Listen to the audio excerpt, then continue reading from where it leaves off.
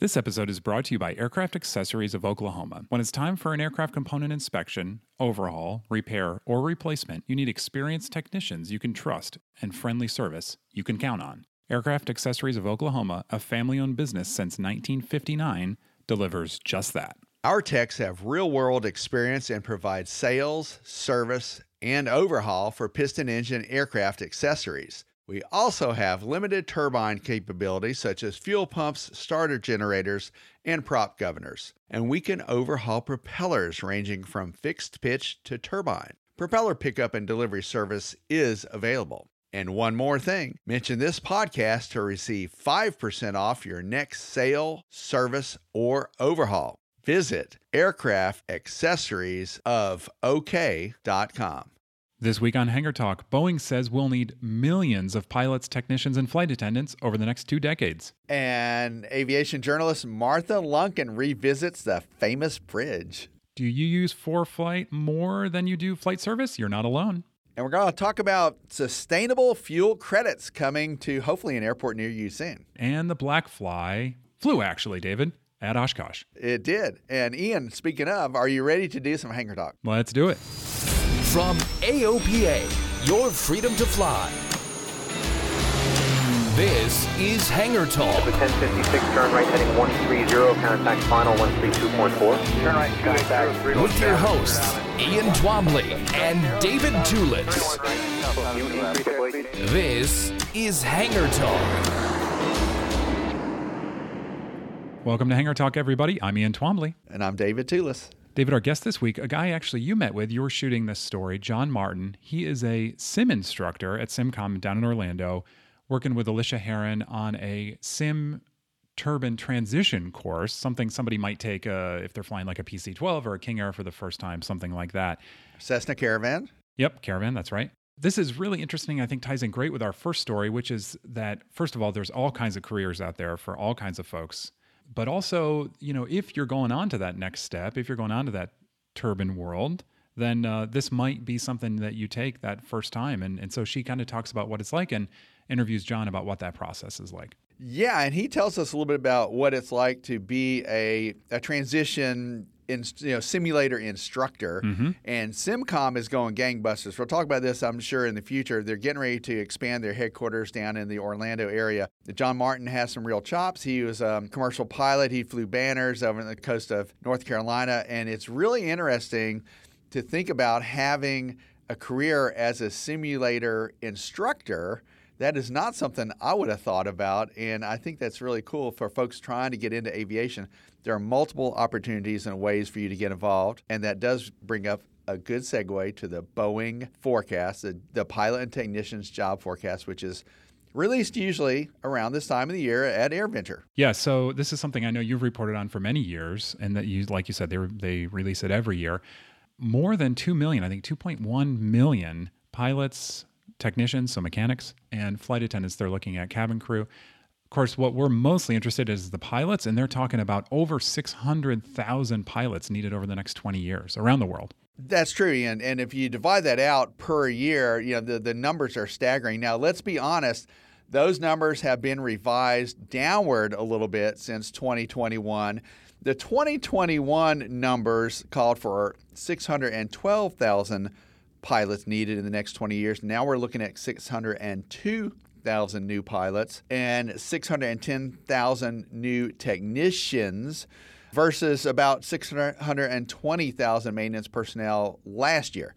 Now, those numbers also were less than in 2020 and less than 2019, which is pre-COVID, before a lot of folks kind of got out of the aviation industry and before a lot of commercial travel changed drastically. There's still staggering numbers. Yeah, they really are. There's a huge input of personnel that's definitely needed. Yeah, and so it's interesting, you know, FAA puts out a forecast about sort of aviation activity throughout the United States, and it includes GA and air taxi and commercial.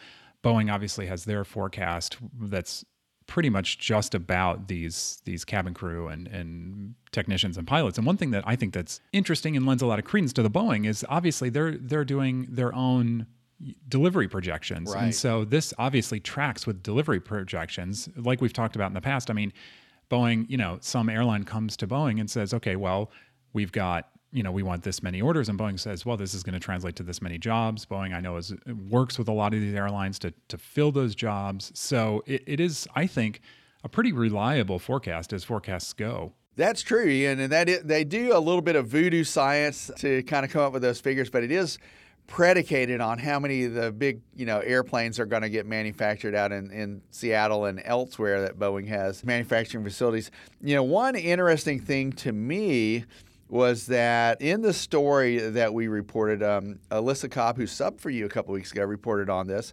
And it looks like 25% of airline pilots will reach the mandatory retirement age of 65 within the next 10 years. So that's, we think of 10 years as pretty far down the road. It really is not. Yeah.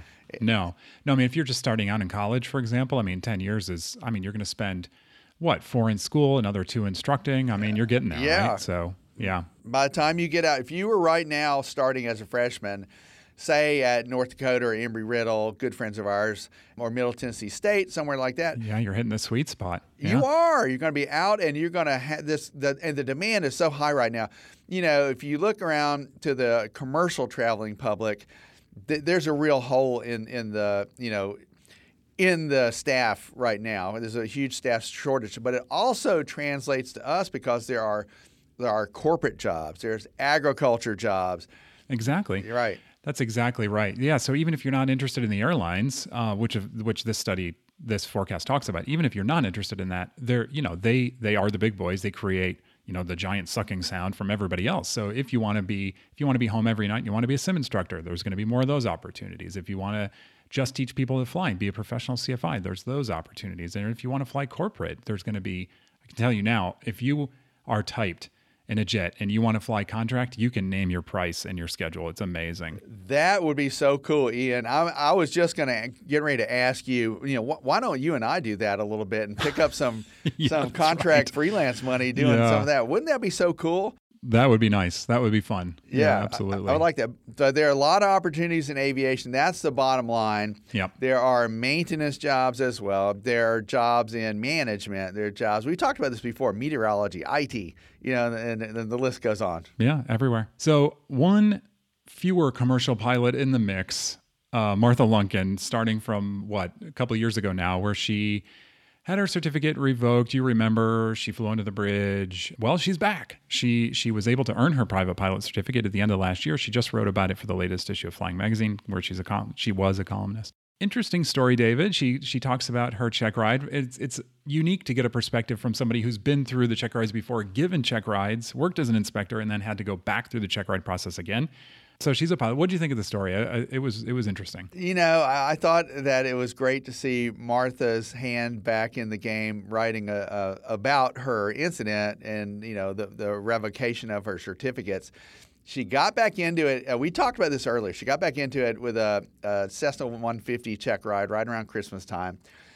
But I was amazed that her examiner was testing her so thoroughly on VFR checkpoints and things like that. And her first big checkpoint was as she says, the big, beautiful Jeremiah Morrow Bridge across the nearby Little Miami River in Ohio. She had tuned her VOR for cross-bearing checkpoints and things like that, but this bridge is what got her in trouble. And yet here it is, her first, flight back. She's getting a check ride. She's headed to that same bridge. I hope she didn't fly under it this time, Ian. I don't think she did. Yeah, it seems like she probably didn't. Yeah, that was a nice little tidbit of the story. I think it is interesting. She talks about the thought process she went through and why she chose this examiner. She was really concerned, I guess, about having an inspector aboard because she knows that those can be difficult check rides. I think that concern was overblown. It's not very common.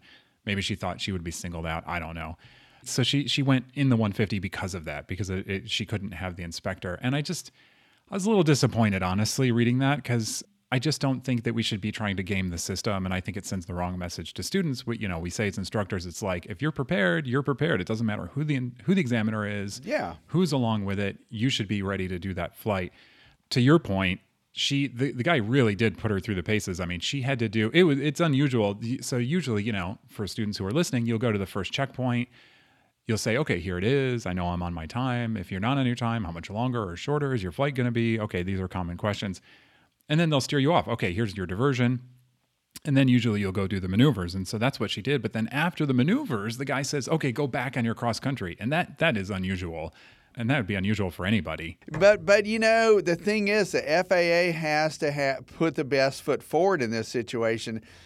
You know, that was a pretty major step to revoke her certificates after all those years and all that time. So, you know, I think they just wanted to cover their bases and make sure there were no stones unturned. Yeah.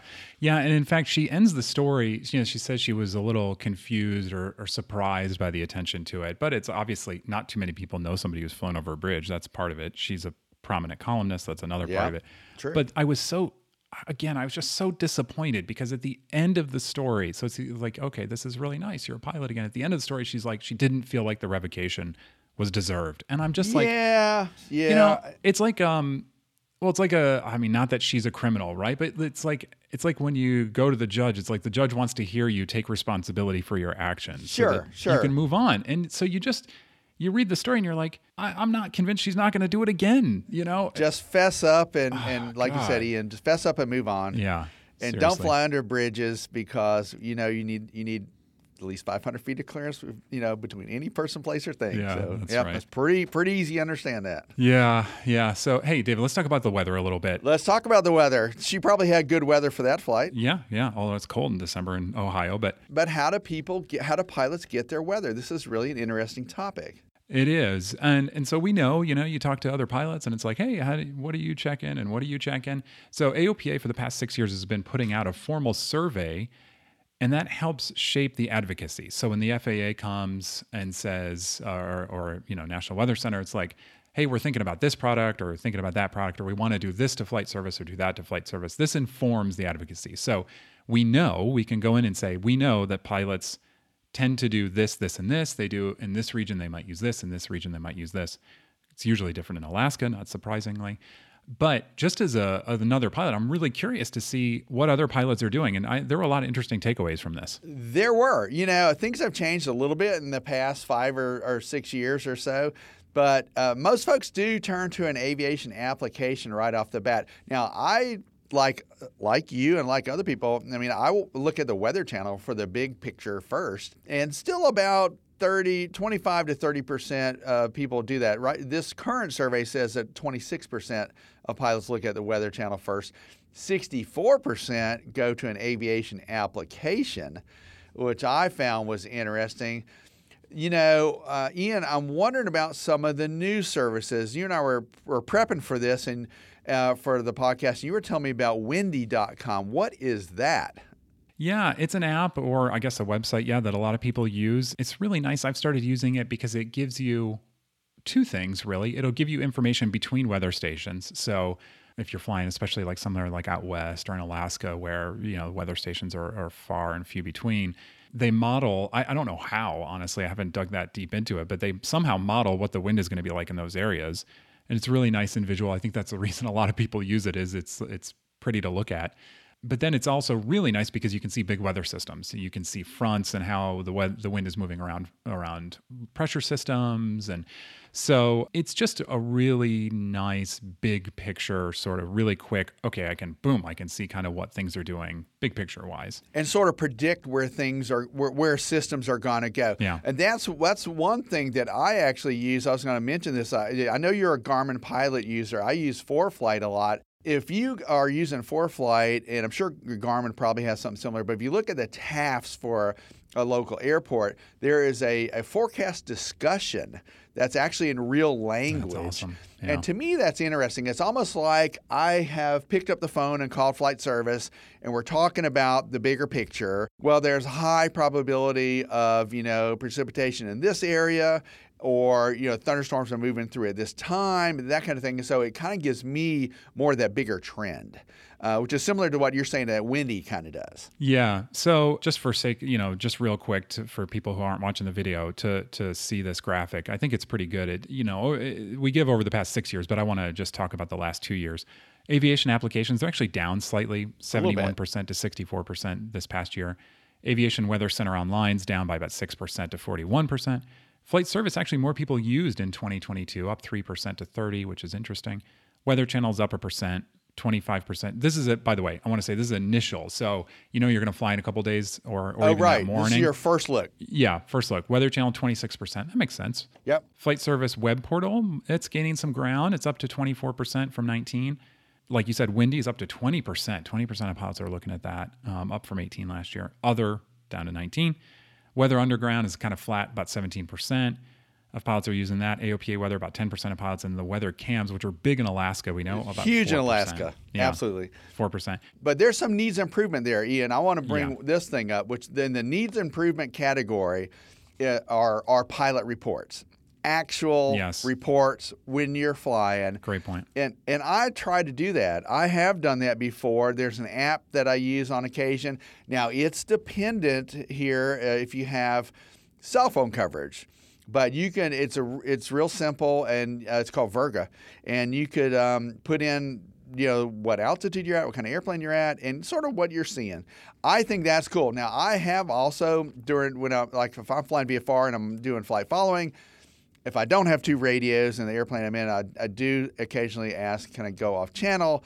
And I'll call FSS. I'll do a pilot report. I think it's helpful, even if it's clear weather. Yeah, and one of the findings was that people who learn to give pilot reports in primary training, as you did, I remember, they're the ones who file pilot reports. So if you didn't do it kind of from the beginning, it seems like you don't do it, right? Which I suppose makes some sense. But the other thing the report does is look at what your initial weather source is to what your immediately before flying weather source is, and they do change a little bit.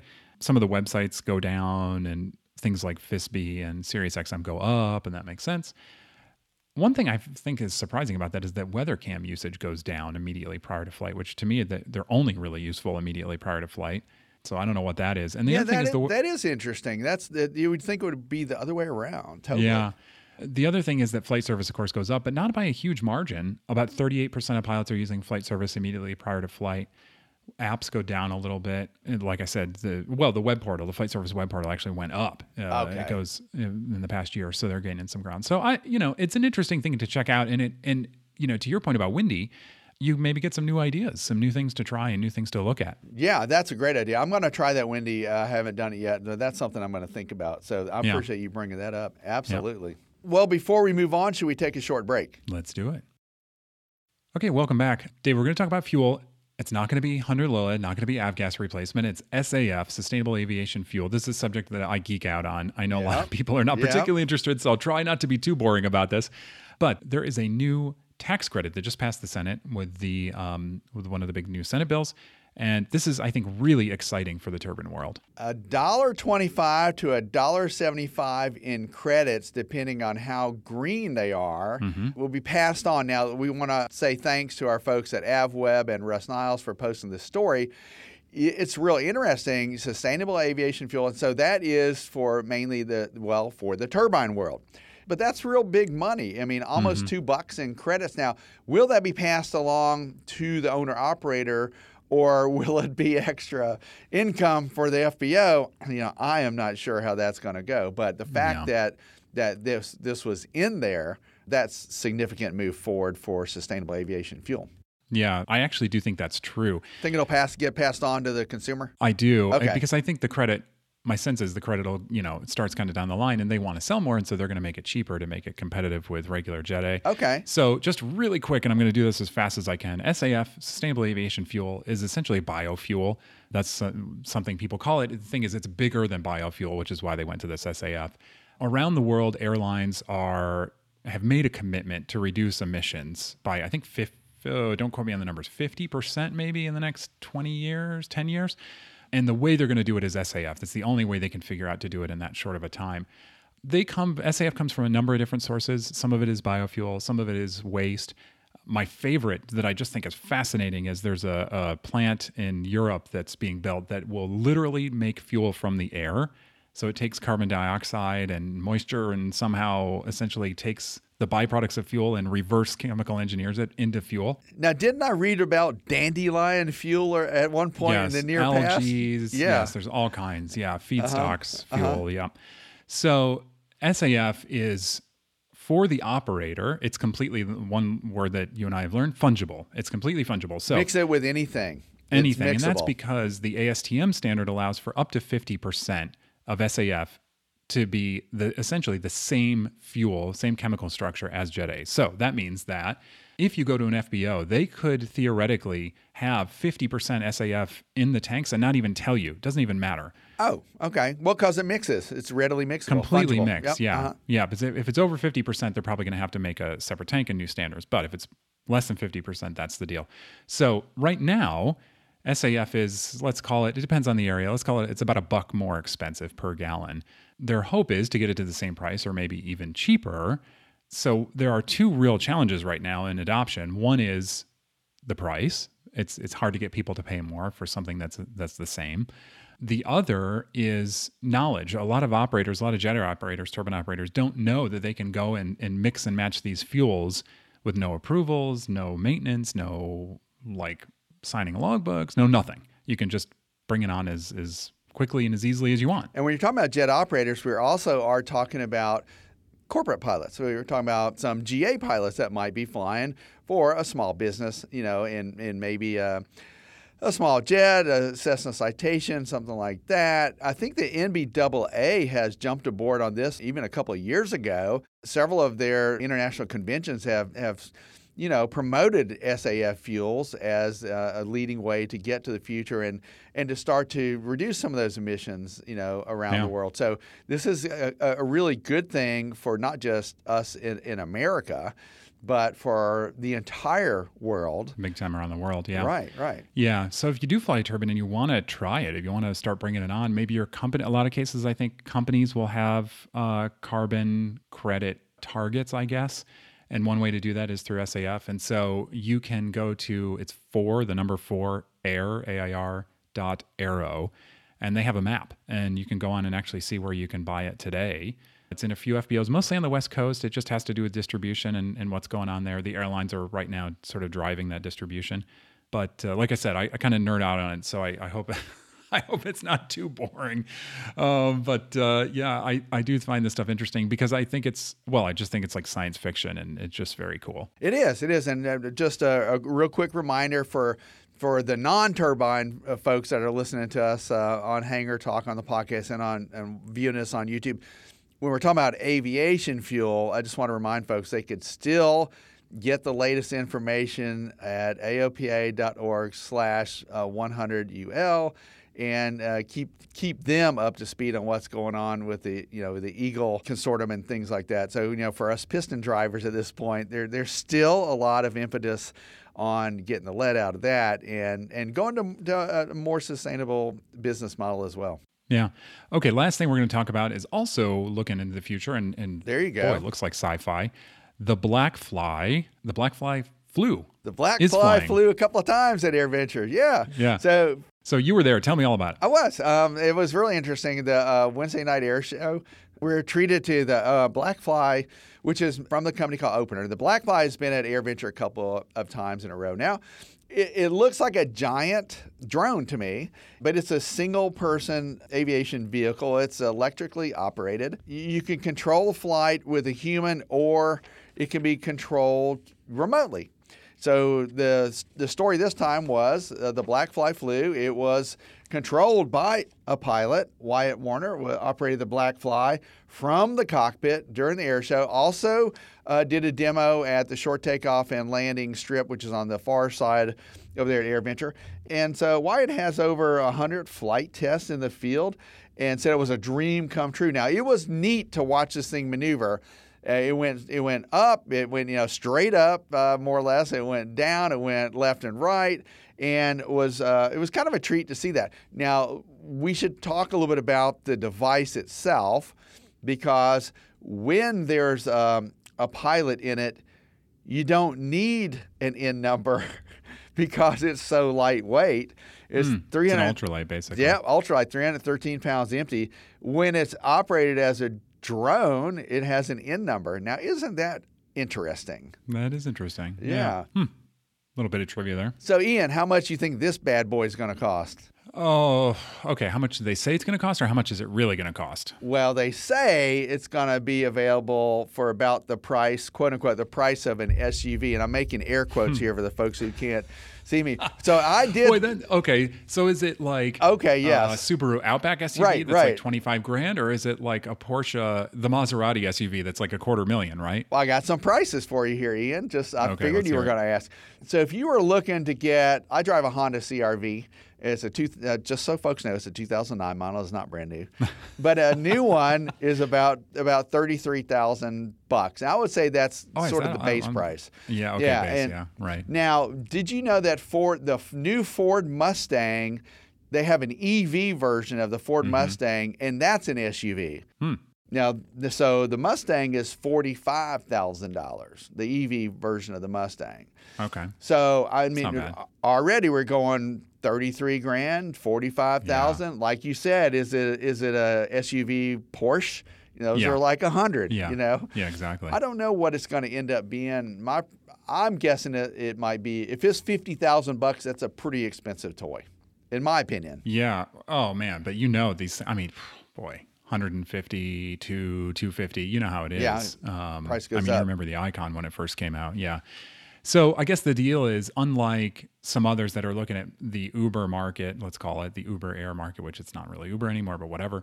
This is more of a personal device, personal vehicle, toy, personal air vehicle. Maybe military application, delivery, that sort of thing. So look, if I'm going to take off out of my house here and just say the backyard over in Urbana, just south of Frederick, and I want to go to our local grocery stores are run by a firm called Giant. So if I want to go from my house to the Giant, which would be cool, it's a couple miles away, okay, I can see that. Now, I can't stuff much in this bad boy because it's only... it's like a motorcycle. It's like right. you took the motorcycle. It is like an aerial motorcycle. It's enclosed. For folks who haven't seen it, there's a canopy. It's sort of like it's like a vertical. It looks like a guppy. Like a vertical version of a guppy. Sort of thing. Yeah. Maybe it would be cool to kind of go from point to point if you had to jump over traffic, things like that. Now, I still maintain the fact that our infrastructure is not ready for this kind of thing. It's going to operate in the same space that drones operate in, like less than 400 feet. Well, when it was maneuvering above the airfield at AirVenture, it was clearly less than 400 feet above ground level. So there are still questions about how you would operate one of these things. Yeah. Boy, I tell you, the most amazing thing to me is with these things is the test pilots. These people are gutsy. I don't think you could get me in that at this point in the testing process. You're talking way back, sort of manned flight sort of risks, because it's like, these things are completely unproven. So interesting. All right. Well, a little closer to Earth, sim training. What a lot of us go through on the grind, maybe, and don't necessarily look forward to. John Martin maybe has a different perspective, looking at it more as a good career, something for alternative to the airlines, maybe. And I think he has a really nice take on it.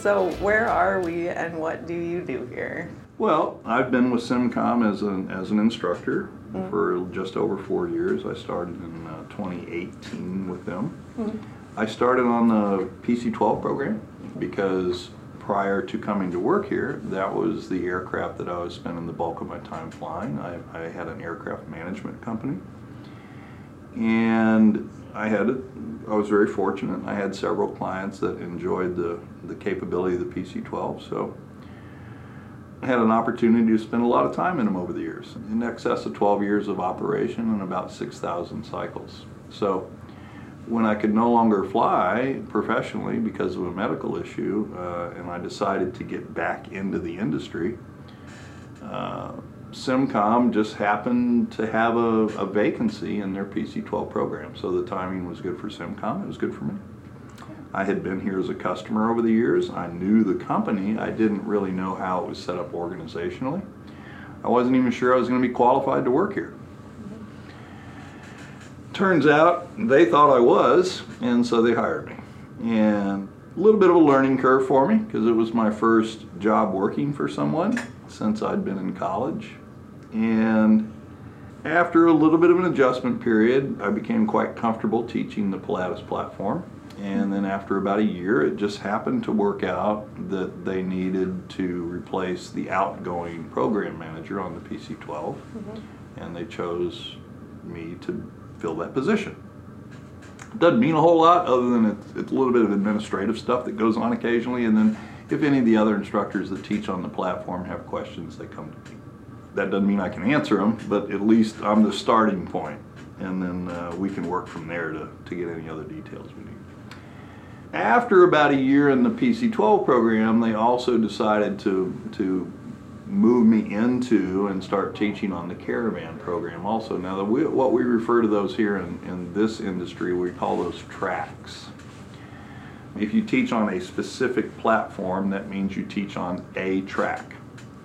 Most instructors in this industry teach multiple tracks. Many of the instructors in this industry have significant experience in the aircraft they teach on. Many instructors do not. I'm very fortunate that both the tracks that I teach on, both the platforms I teach on, I have what I consider pretty decent experience levels in both of them. So it's easier for me. It would be difficult for me to imagine teaching on a platform that you've never flown. Unfortunately, that is quite common in this industry. And I was a bit naive when I got into it. And I had to kind of wrap my head around that after a while. So over the last several years, the program has developed a little bit. SimCom has gone through some changes. We're in the process of changing some of our operational characteristics. That's a nice way of saying we're changing stuff. And we're getting ready to move to a new location next spring. And it's going to be about 3 to 4 times the size of this one. Lots of new equipment coming online, lots of new training materials, lots of new types of classrooms, including virtual reality is coming online. So some pretty exciting stuff. And for an older guy like myself, some of it's a little intimidating, but for some of our younger personnel, they're just really looking forward to it. So it's going to be fun. Yeah, that's super exciting and cool. Yeah. From what I understand, there's several different SimCom locations. There are different operations that go on at each one. So like at this one where we are here in Orlando, Florida, we have the propeller side, the turboprop side, and then we also have the jet side. That's correct. So what are the typical students that SimCom sees overall, and then what are the typical students that you see over on this these side? platforms? Yeah, versus like what I'm thinking of, is it mostly airline types or like corporate pilots, or is it owner pilots coming in to fly to learn how to fly something they It fly? depends on the platform. Right. So typically in what we refer to as the 142 end of the building, that's the end of the building where most of the platforms require a type rating. And on type-rated platforms, the regulatory environment is much more stringent than it is on platforms that don't require type ratings. Okay, and the 142 comes from the number 142? FAR. From the FAR. FAR okay. 142. Perfect. Right. Cool. And so on this end of the building, in the propeller room, we don't teach on any propeller-driven aircraft at this facility that require type ratings. Okay. The largest propeller-driven aircraft we teach on in this building is a King Air 350. Now, the King Air 350 can certainly be operated above 12,500 pounds, and it does require a type rating. Some operators operate it that way, some people don't. We offer type rating training in that platform, but they have to take the check ride in the actual airplane. Oh, okay. Some of our other motion simulators allow the applicants to take their type rating ride in the simulator itself. That doesn't apply to our non-motion simulators. Right. And with one exception, I shouldn't say that, with the exception of several aircraft that are in the same platform, all of our propeller-driven platforms are non-motion. Most of them are level 6 simulators. Some of them are level 5 simulators. Both FAA certified. The syllabus for each platform is certified by the FAA and approved by the FAA and so on and so forth. So Right. there's still regulatory hoops that have to be jumped through and met, but they're not as stringent as the platforms that require type ratings. Right. Now, what kind of customers do we get? That's a great question. Literally, I've had customers in the 300-hour total time range. I've had customers with 30,000 hours. I've had customers with 0 type ratings. I've had customers with 5 pilot certificates because they have so many type ratings. Oh, wow. And everything in between. So you can't really say, but you can go to a particular aircraft. For instance, we have a Gulfstream 650 here. Now, almost all of the students that go through our Gulfstream 650 program work for FlexJet. Those individuals are usually experienced on other jet platforms, but they're just transitioning into the Gulfstream. So we get, that's kind of a homogeneous type of pilot that comes to a platform like that. Caravan, we might have a guy that used to fly a 182 and decided he wanted a bigger airplane and now he wants to buy a Caravan and learn how to fly it. Or we might have somebody that flies a Caravan on floats that's based on the back of a yacht that travels all over the world. The dream. And that's, I've had that student. Cool. Lucky guy. Yeah. And everything in between. Get into the Pilatus world. Pilatuses operate on every continent. I don't think there's any based in Antarctica, but they've been there. That's pretty cool. And literally all over the world. And so that platform, we get mostly professional pilots, but a significant percentage of owner pilots. So based on what I've alluded to, you can imagine that in this end of the building, we get a little bit more of a variety of individuals than they do on the other end of the building. It presents certain challenges, but it also makes it fun because we don't deal with cookie cutter types. We don't deal with pilots that meet certain qualifications and very stringent performance standards. We get to deal with all different kinds, and that's kind of what makes it fun on this end of the building. And because that's where I made my career in the GA light aircraft end of the world, that's kind of where I want to stay. I don't want to go learn to fly jets, even though I have flown them, but I've never done them professionally. Make sense? Yeah, All right. totally. So what is your favorite part of your job as a sim instructor? Saturday mornings when I don't have to come to no. Okay, yeah. I mean that's a legitimate answer. If that's how you feel. It's kind of like being an instructor. Period. When you see progress in a student, it makes you feel good. Yeah. That's kind of what makes you want to be an instructor. When you get a student to a certain plateau that, you know, a rating or a check ride or a certain technique that they've tried to master and they finally do, then that makes you feel good. And because we work in the platforms I teach on, the Caravan and the Pilatus, because we work with a variety of individuals, it's never the same two classes in a row. I tell students many times, I've never taught 2 classes that were the same. I don't know that I ever will. Yeah. Because I've never had 2 students that were the same. And I think that gives me a bit of an advantage because I've been a flight instructor for a long time, 30 plus years. And I've taught on a wide variety of platforms in the real world, not just at SimCom. And so it's a little easier for me than people that don't have a lot of real world experience as a flight instructor because they have a tough time making sure the students get what they need when they walk out the door. It's a challenge for all of us. Right. But for folks that don't have a whole lot of years and calendars and hours under their belt, it's a bigger challenge. We have some young flight instructors here that are exceptionally talented instructors, but they just don't have those 30 years of hard knocks to fall back on. Yeah. Yeah. I mean, there's definitely a learning curve to being an instructor. Goodness. There's, you know, one of the things that is an overriding theme in aviation, and I'll take it to the grave with me. There's no substitute for experience. We can have the best training in the world. You can fly the best equipment in the world. You can fly in the best environments in the world. Unfortunately, there's no substitute for cycles for experience. I wish there was a way we could overcome that challenge, but we can't. And if you look at the safest operations in the world, are scheduled air carriers in the United States. and look at the way they're structured, and look at the evolution that they went through over the years to achieve those ridiculously good standards. Usually the guy in the left seat, or the young lady, or the captain, let's call him that, because that's kind of a term they use in that industry, that's in the left seat of that aircraft, he hadn't been flying for 2 years.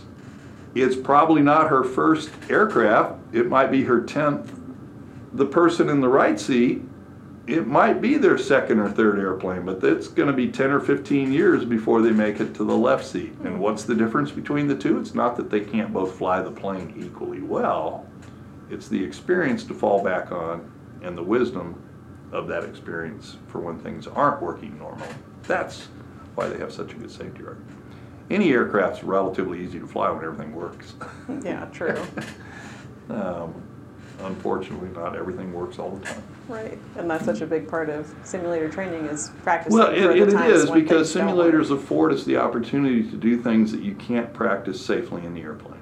You can practice engine outs in the real airplane, not nearly as safely and not nearly as at low an altitude as you can in a simulator. So Yeah, the difference between a red screen and a simulator versus a red screen and a real airplane. Well, you probably wrecking an never see a red airplane. screen in a real airplane. yeah. So what's your least favorite part of the job? Probably the least favorite part is something that's been an overriding theme in my career period, and that's paperwork. We don't have to do a lot of paperwork, but the little bit of paperwork we do have to do, I could care less, because I don't think people became professionals in the aviation industry because they enjoyed paperwork. That's probably universally true. But yeah. it's a necessary evil. Yeah. And then I guess maybe probably more so than that is occasionally we do work unusual hours. Yeah. Now, I'm fortunate. I've been here long enough, and I have enough seniority in the program to where I typically don't work the really unusual hours, but I still work weekends occasionally. I still work evenings occasionally, and that's a little tough. But that's about it, which, when you think about it, that's not that bad. Yeah. So Pretty short normal list. Yep. Something that's been interesting to me about sim training is that they're such long days, but at the end of the day, there's just so much more that you feel like you need to learn. It's not like it's not that I thought that this is is it really going to take us 8 hours to do the turbine transition training? And then you got here and it's it totally is. It totally is going to take this long, and there's just so much to learn. So I feel like as an instructor who, my experience instructing is, in 150s, 152s, 172s, 182s, and stuff like that, where I'm with a student for a couple hours a day. You are with a student for 8+ hours a day for 3 or 4 days in a row. Or longer. Some of our courses are 7 or 8 days. Yeah, teaching this really high level information. That must be so hard as an instructor. Well, it is and it isn't. Most people live in homes, but it would seem intimidating to them to think about building a home. Because a home seems like a pretty complex structure. To a degree they are, I guess, especially modern homes. So the first time I went to build a house, I didn't look at the house as this complex structure that I was eventually going to create. I looked at the house one board at a time. And when you break a house down into an individual board, one at a time, it really kind of gets easy. So I try to do the same thing when I'm talking about relatively complex systems or relatively complex procedures. Let's just break it down. And if we're talking about something as complex as an engine, let's start from scratch and just talk about the theory and blah, blah, blah, blah, blah. The real talent for seasoned instructors, and I don't necessarily consider myself one of those yet, because we got guys here that are a lot more seasoned than I am, is to be able to not get into the weeds so deep that it's actually negative information for the pilot. Because remember, we're pilots. We're not engineers for Pratt & Whitney. We're not engineers for Continental. We don't work on airframe subsystems for Textron. So we don't need to worry about the torque of the axle nuts.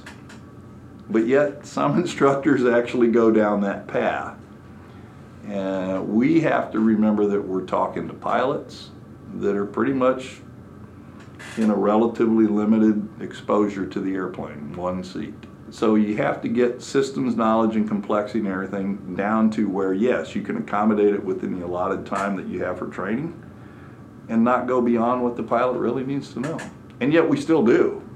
What you will have experienced by the time you finish this course tomorrow, you will have gone through much more complexity and much more in-depth digging around on subsystems than you really ever need to.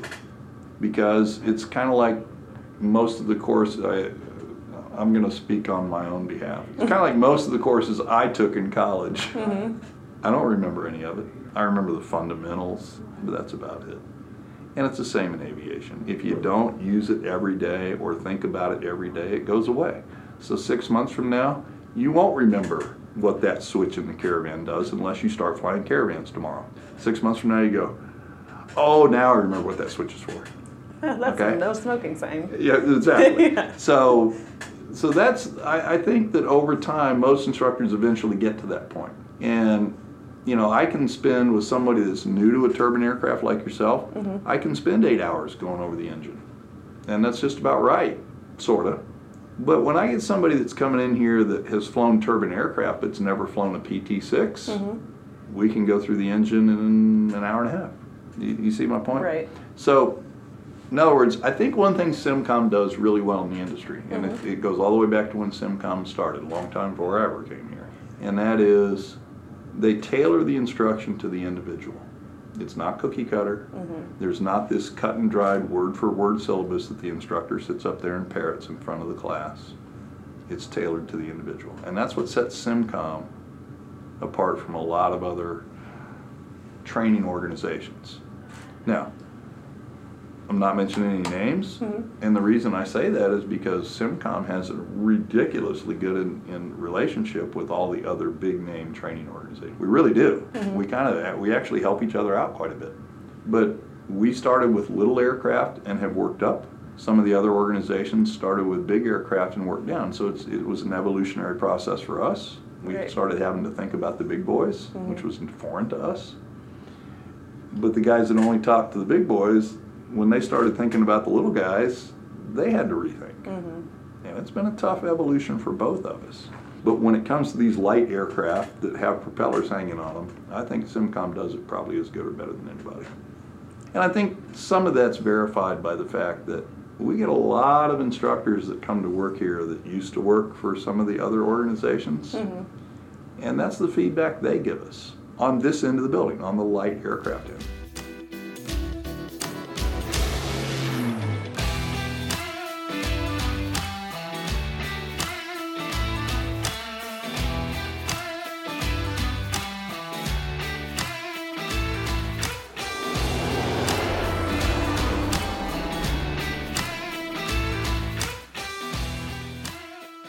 All right, David. So it's tough, you know.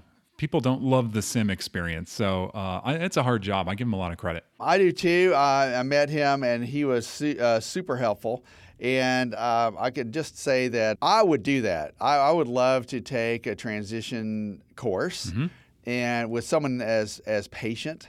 And I think that it's a step in the right direction, especially if you're going to go from piston engines to turbines, and a Caravan it's like a giant 172, 182. Yeah. But that is a super cool career to me, is to be, if you're a good teacher and you can get along with your students, I see that as a real interesting career move. And I'm happy that he found additional work in aviation. Yeah. So that's pretty darn neat. That is cool. All right, hey, that's all the time we have. I'm Ian Twombly. Our editor is Austin Hanson. And I'm David Toulis. Don't forget, you can find us at aopa.org/Hangar Talk. You can find us on YouTube as well, and wherever you get your podcasts. All right, we'll see you next time. See you, Ian. Hangar Talk from AOPA, your freedom to fly.